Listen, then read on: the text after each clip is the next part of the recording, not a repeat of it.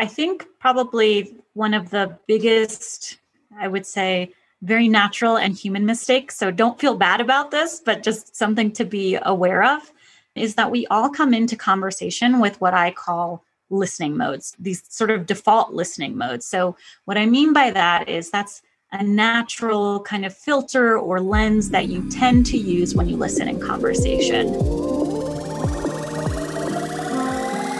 Plug into the minds of the world's cutting-edge innovators, visionaries, and thought leaders, rewriting the rules of high performance at work. It's your time to make an impact. I am your host, Jason Campbell, and this is Superhumans at Work, a Mind Valley podcast. Hi, everybody. This is Jason Mark Campbell, and welcome back to Superhumans at Work. I have Ximena Vengoechea, who's going to be here talking about a skill that we should all be nurturing a lot more. The art of listening. Listening like you mean it is the upcoming book, which is really going to help you understand why this skill is so important and why you should be using it a lot more in everyday conversation, whether it's at work, in your personal relationship, because it's really the key that's going to allow you to be able to understand others better and be able to get what you want in life as well. Now, Ximena is based in San Francisco, has been a researcher, writer, illustrator, and author, and she covers personal and professional development, productivity, technology, creativity, and work relationship. Now, her writing has been featured in Fast Company, The Muse, Washington Post, Huffington Post, Inc. magazine, amongst other publications. She's an experienced manager and mentor who's helped others grow and do their best work. A lot of her work has been done in the UX field. Companies such as Pinterest, Twitter, LinkedIn, Pulse, Sonar have worked with her to consult on how are people adapting new features? Do people use the app in the ways that were expected? How do you pay attention and listen to how people use products in ways that you can design it in ways that the UX or the user experience is even better? Now, it's going to be very interesting to see how this skill has translated into how you can use this in the everyday life, because listening is an important skill, and we're going to talk a lot more about it.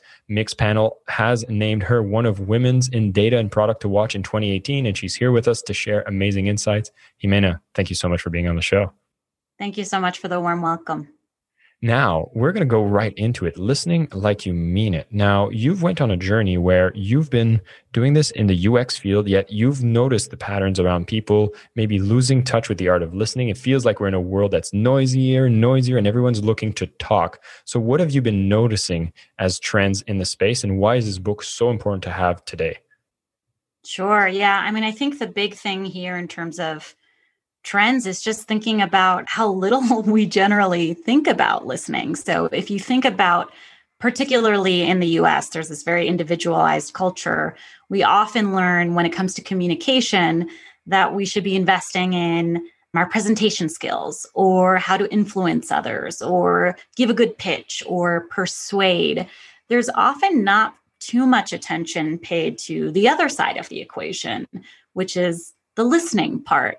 But of course, if you only focus on speaking, well, then, you might become very good at selling something to someone, but where's the really human connection in that?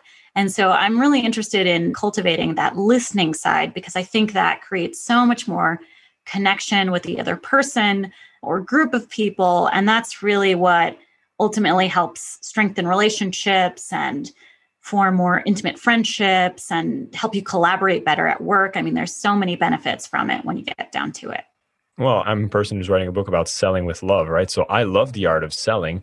And I find that today's world is actually a lot of people that are trying to pitch without listening, which just translates to noise. And it seems like the world is very noisy today. Is this a faux pas that we notice from a lot of even organizations? Like everybody's just trying to put their message out there. There's more channels to put it out there than ever, and nobody's taking the time to listen. And I'd be curious to see what happens when you took the time to listen to be able to be better at the way that you present user designs, user experiences, etc. Yeah, I do think it's a generally overlooked quality, in some ways similar to introversion, where we kind of overlook that as a benefit. We focus a lot more on extroversion, and it's sort of baked into our society on many levels, which if you've read Susan Cain's work, you know what I'm talking about. When you start to apply it in the UX lab, typically what you're looking to understand when you're listening to other people is, what are their needs? What are their motivations? What are their perceptions? How does that inform their way of looking at the world, moving through the world, and ultimately using your products. So you're taking these insights about a person in order to create a better product. When you start to do that outside of the user experience lab, it's a similar process of sort of you're distilling insights about a person and using it to inform your response, deepen that connection, build that better, stronger relationship as a result. And I think in my case, there just seemed to be a little bit of a tipping point where I realized that I was a little more in tune with what was happening in the room, with what I was observing of people. I could pick up on cues a little bit more easily than maybe prior to some of this training. And so that was kind of the light bulb moment for me, where if you start to feel you've got almost the upper hand a little bit on something, then I thought, okay, there's something here that's really potentially powerful that could be translated for a non-UX audience. Mm-hmm. I love it. I'd be curious to know what got you motivated to really want to bring this book forward. Because I know just talking before we started recording about how much of an endeavor, how much of a process, how much time goes into putting out a book. And here you really wanted to make sure that this message about listening was being sent to the masses and being listened to. And so I'd be curious to know, what are the things that you've noticed in your life that really got you inspired to want to make this book a reality? Yeah, I mean, I think so much of why I'm drawn to listening in general is just that we all have this really deep need to feel heard. It's a very human thing. And kind of what we were mentioning before of like the world is getting noisier. And it's really easy now to feel like we are connecting because we're connected on, social media, and we're on email and text message and WhatsApp. Like there's so many ways to get in touch with people. But anyone who's spent a lot of time on any of those apps knows that that doesn't necessarily make you feel connected. And so I think that was a really big driving force for me, is trying to do my part to help people feel a little bit less alienated in this moment, and then sharing some of those best practices so that we can all kind of share that burden of trying to connect more with each other, right? It shouldn't be on the one person who's sort of naturally good at listening. There's probably somebody in your life, you can kind of think of that person. But I think if we all do our part, then we'll be much more successful. Well, I'll definitely want to get into some of the techniques I know you share about how to be better at listening, but I'd be curious to touch a bit more about what you've mentioned here, which is the technology's role in making us feel less connected, or maybe making us listen less. Do you think that's been something that's been at the crux of making us less good at listening, or is just something that's accelerated a natural trend that was already there? I think it's probably more of a compounding issue. There's probably some part of at least some of us that wants to hear ourselves talk, right? I don't think the internet invented that instinct. Some people like being more the center of attention, and that's fine. I think the take charge personality also always existed before the internet. So it's less that social media, I think, created this, but certainly it accelerated it, or maybe it even rewarded those attitudes. It gave a voice and said, hey, keep talking, or like keep trying to do this, without necessarily giving an ear back. Just the way that a lot of those products are built, I think, reinforced that. I love it. I know we have a live studio audience here that are asking questions, and I'm going to go ahead and ask one that Craig has highlighted. I think is very, very important. He's talking about how, when we come to listen, like how important is the medium that we use in our listening ability? Because, a lot of people here might be just listening to the audio version of this podcast. We have here that are watching us on video who are Mind Valley members. So how much of the body language is necessary for us to be even better at connecting and listening in the process? Yeah. Using more than one sense, I'll say, is always advantageous. So sometimes when we think of listening, we just think about hearing and our ears, and that is a great place to start. But there's so much that you can glean by also using your eyes and observing what's happening using your other senses. But I would also say that particularly in this moment where so many of us are virtual, you can do a lot with a simple phone call. Also, I think we've kind of defaulted to, hey, I have a meeting or I want to catch up with someone. Let's hop on Zoom. Let's do a video call. Sometimes that's great, but you can still hear so much through a phone call. You can hear people smile, right? Like that's something that you don't need to be looking at them to hear that. And so I would say if you're able to, bring in observation and really get a sense for people's body language, are they open and receptive? Are they kind of closed? And what might that mean? But also things like voice and tone and pitch and cadence. If someone's speaking at a pretty deliberate clip and then all of a sudden speeds up or their pitch changes, something might have just happened there, right? So there's things that even without being face-to-face, you can still pick up on. Hey, everybody that listens to Superhumans at Work, know that all of these episodes are recorded with a live studio audience. Mindvalley members get a chance to join these sessions with the author themselves while we record these sessions, and at the end of every show, they actually get to participate in a Q&A session as well. If ever you're interested in joining Mindvalley All Access and become a member yourself, you'll get access to all the incredible courses from Mindvalley and so much more to be involved with Superhumans at Work, the Mindvalley podcast, and all the other incredible features when you become a member. We are disrupting the way that education works for the 21st century, and we want you to be a part of it.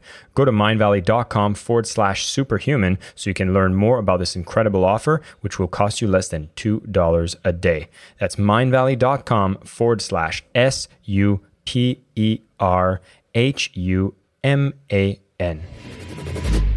So I'd love to go into a bit of tactical stuff here because I know your book gives a lot of prescription and gives a lot of insights as to what are ways we can do better and also what are the ways that we make mistakes. And I'd want to probably start with the latter.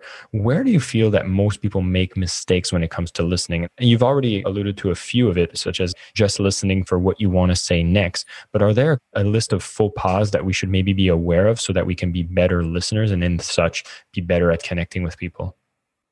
Yeah, I think probably one of the biggest, I would say, very natural and human mistakes, so don't feel bad about this, but just something to be aware of, is that we all come into conversation with what I call listening modes, these sort of default listening modes. So what I mean by that is that's a natural kind of filter or lens that you tend to use when you listen in conversation. In the book, I talk about several, and I'll just raise a few as examples.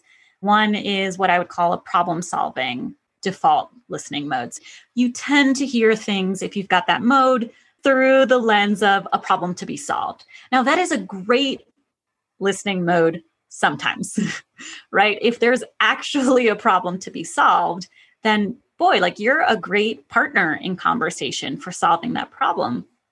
But what happens if, say, you're at work and you're a manager and you're a problem solver, you hear someone say something and you say, oh, I know how to solve that problem. Well, what if that person was actually just giving you a status update or just sharing their progress and just trying to say, hey, I'm doing a great job. I just want you to know that, right? And we hear it as, oh, this person needs help. That's going to feel like we're micromanaging them if we start to give them advice or solutions. So that's one kind of default listening mode. And there may be others where you're more of a mediator. You kind of hear things through the lens of, let me understand every point of view in this discussion. Let me understand all of the pieces and how they fit together and try and keep harmony in the group. Again, a great and virtuous lens to be using when you're listening. But what if the other person just needs to feel validated in that moment? They just want to know that you hear their point of view. They don't need to know that you understand everybody else's point of view. The point is here, we all bring these modes in, and they're all good and virtuous in certain situations, but we have to kind of gut check and ask ourselves, is that what's called for right now? Because sometimes it's not, and we may need to adapt and try one of these other modes out. That's very interesting. Ximena, I feel like you might be either intuitive or you've dealt with podcast hosts before, because both of those listening modes seems to be the ones that I'll typically default to. I can just think of all the disasters that have happened both in the personal and professional life whenever I would go in these modes and realize that, oh, that's not at all what this person wanted from me. And so I'm really glad you brought this up. I'm hoping I'm not the only person who's guilty of this. As you mentioned, a lot of us as humans probably have these default networks. I'd be curious to know, like, if I catch myself, what's a way for me to catch myself in that moment because it is a default mode, right? So even in a conversation, say with a romantic partner, I can think of the times that I've tried to step into that conversation as a problem solver, which was not at all what was needed. Should I have cues? Do you have any techniques so I can be like, oh, look at me, I'm trying to problem solve? Is this something I should notice in the other person? Yeah, it's a good question. It's a little bit of both. It's a little bit of catching what's happening with you and then also paying attention to what's happening to the other person. So the first part, I think, is really about that self-awareness piece of identifying, okay, I know about myself that I have a tendency to go into this mode in conversation. Great. Like once you have some level of awareness, it's going to stick with you and you can kind of keep reminding yourself or start to identify it when it's happening and even name it for yourself. And so that's a technique used in psychology where you just sort of name the reaction that's happening and say, oh, okay, my instinct is I want to offer solutions, but let me pause and see if that's called for. Now, you can say that in your head, or depending on the relationship, you can even say that to the other person and say, I have some advice. I'm not sure if that's what you're looking for. Would it be welcome if I offered some ideas? There's many ways of kind of gut checking and asking those clarifying questions. And one of my favorites is just even at a higher level, just to ask, hey, would you like me to listen or respond?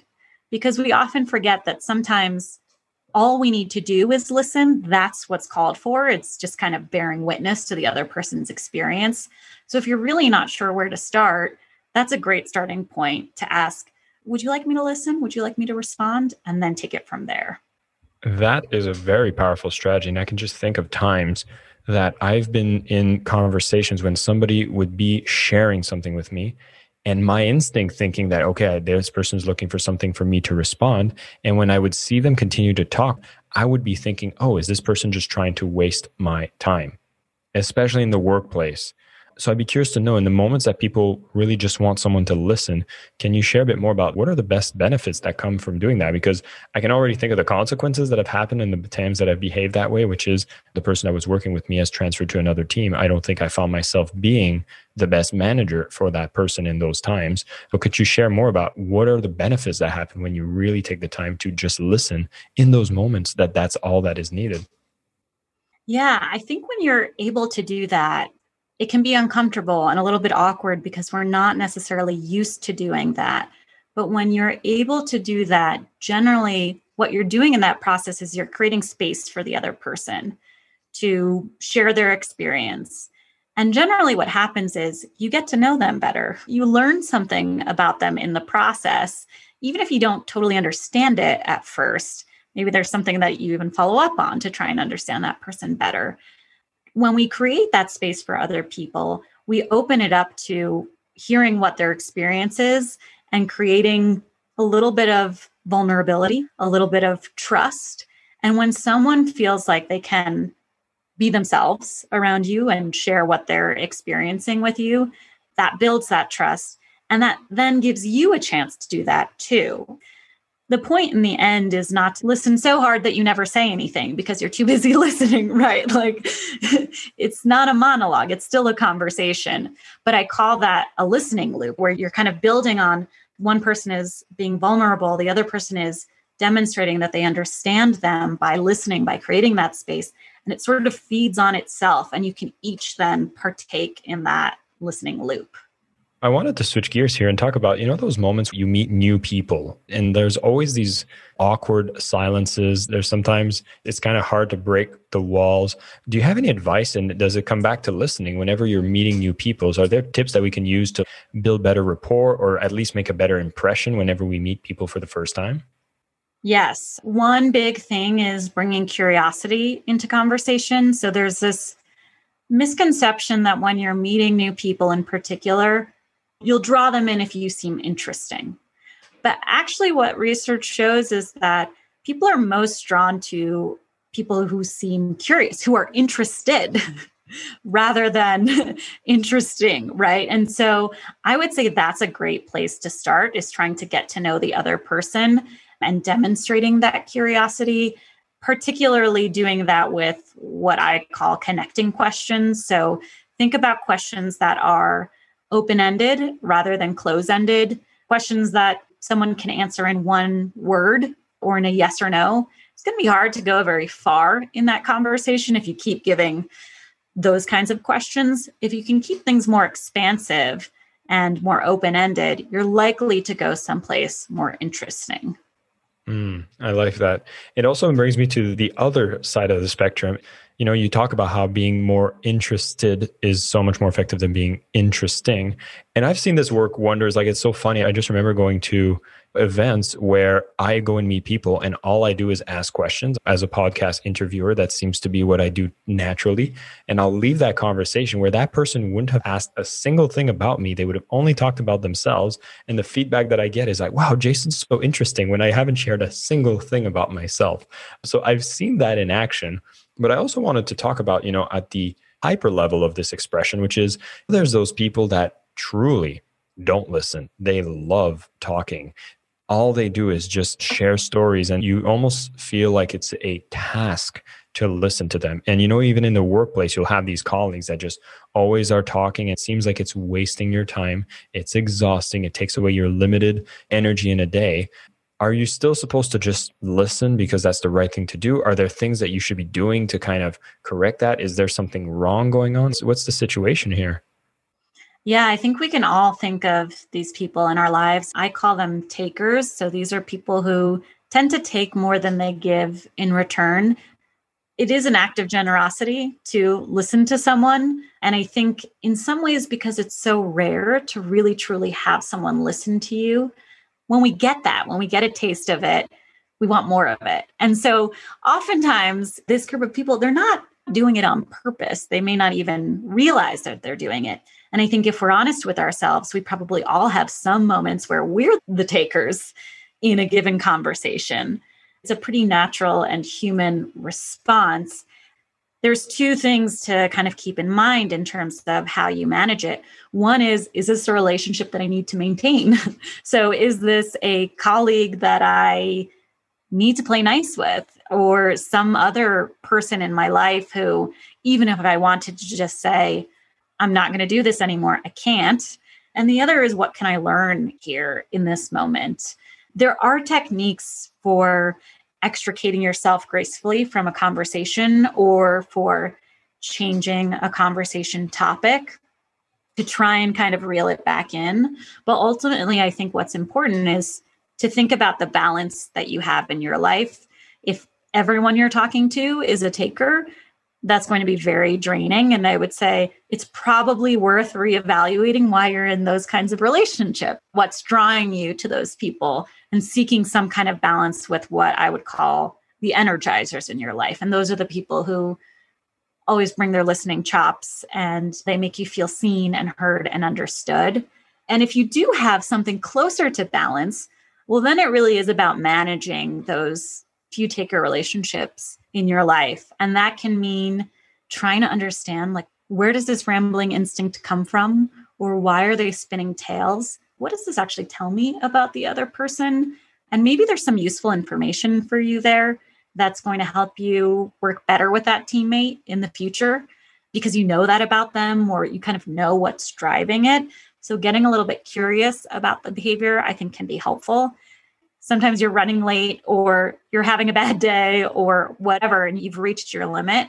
In those cases, it really is better to gracefully bow out and say, this has been great, but I've got to run, or whatever your version of that is, because people can generally tell when we're not paying attention. And so rather than kind of grit your teeth and just steel yourself and sit through it, it's better to just say, I'm feeling kind of low energy, so let's pick this up tomorrow, or whatever that may be.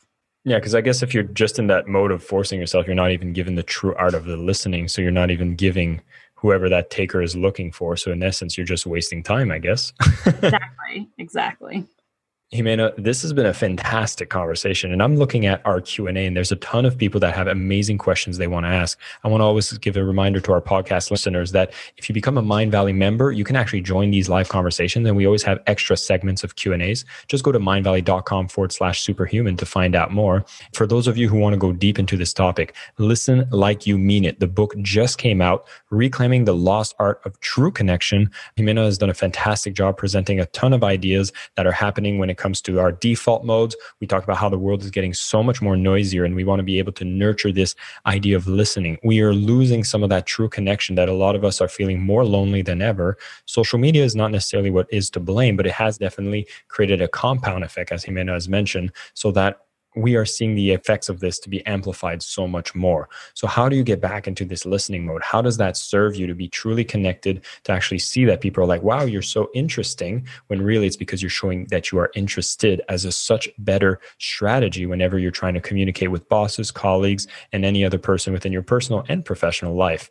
I think this is a lost art. I think everybody who nurtures this makes them better, whether they're in a partnership with a marriage or a partner. If you want to be a coach, if you are a podcast host as myself, I know the art of listening is something I'm always trying to nurture more. So it's such a fantastic conversation to be able to have.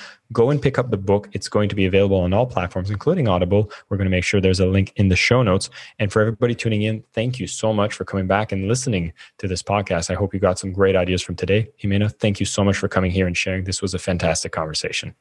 Thank you so much for having me. Once again, everybody, thanks for tuning in to Superhumans at Work. I'm very grateful for all of you who tune in on a regular basis, listening to these amazing interviews with these guests that I get to find. Now, if you're subscribed to the show, definitely leave us a review if you can, and share it with friends so that we can spread the message and get more people to be able to learn of these fantastic ideas that they can bring in their everyday life. And these episodes, of course, are brought to you by Mindvalley. When you go to mindvalley.com/superhuman, you get to discover the transformational education that we get to deliver, where we bring the best technology, the best teachers, and ensure that it teaches you what leads to a truly incredible life. Thanks again for tuning in and watching the show. And until next time, stay superhuman. My name is Jason Campbell, and this is Superhumans at Work, a Mindvalley podcast.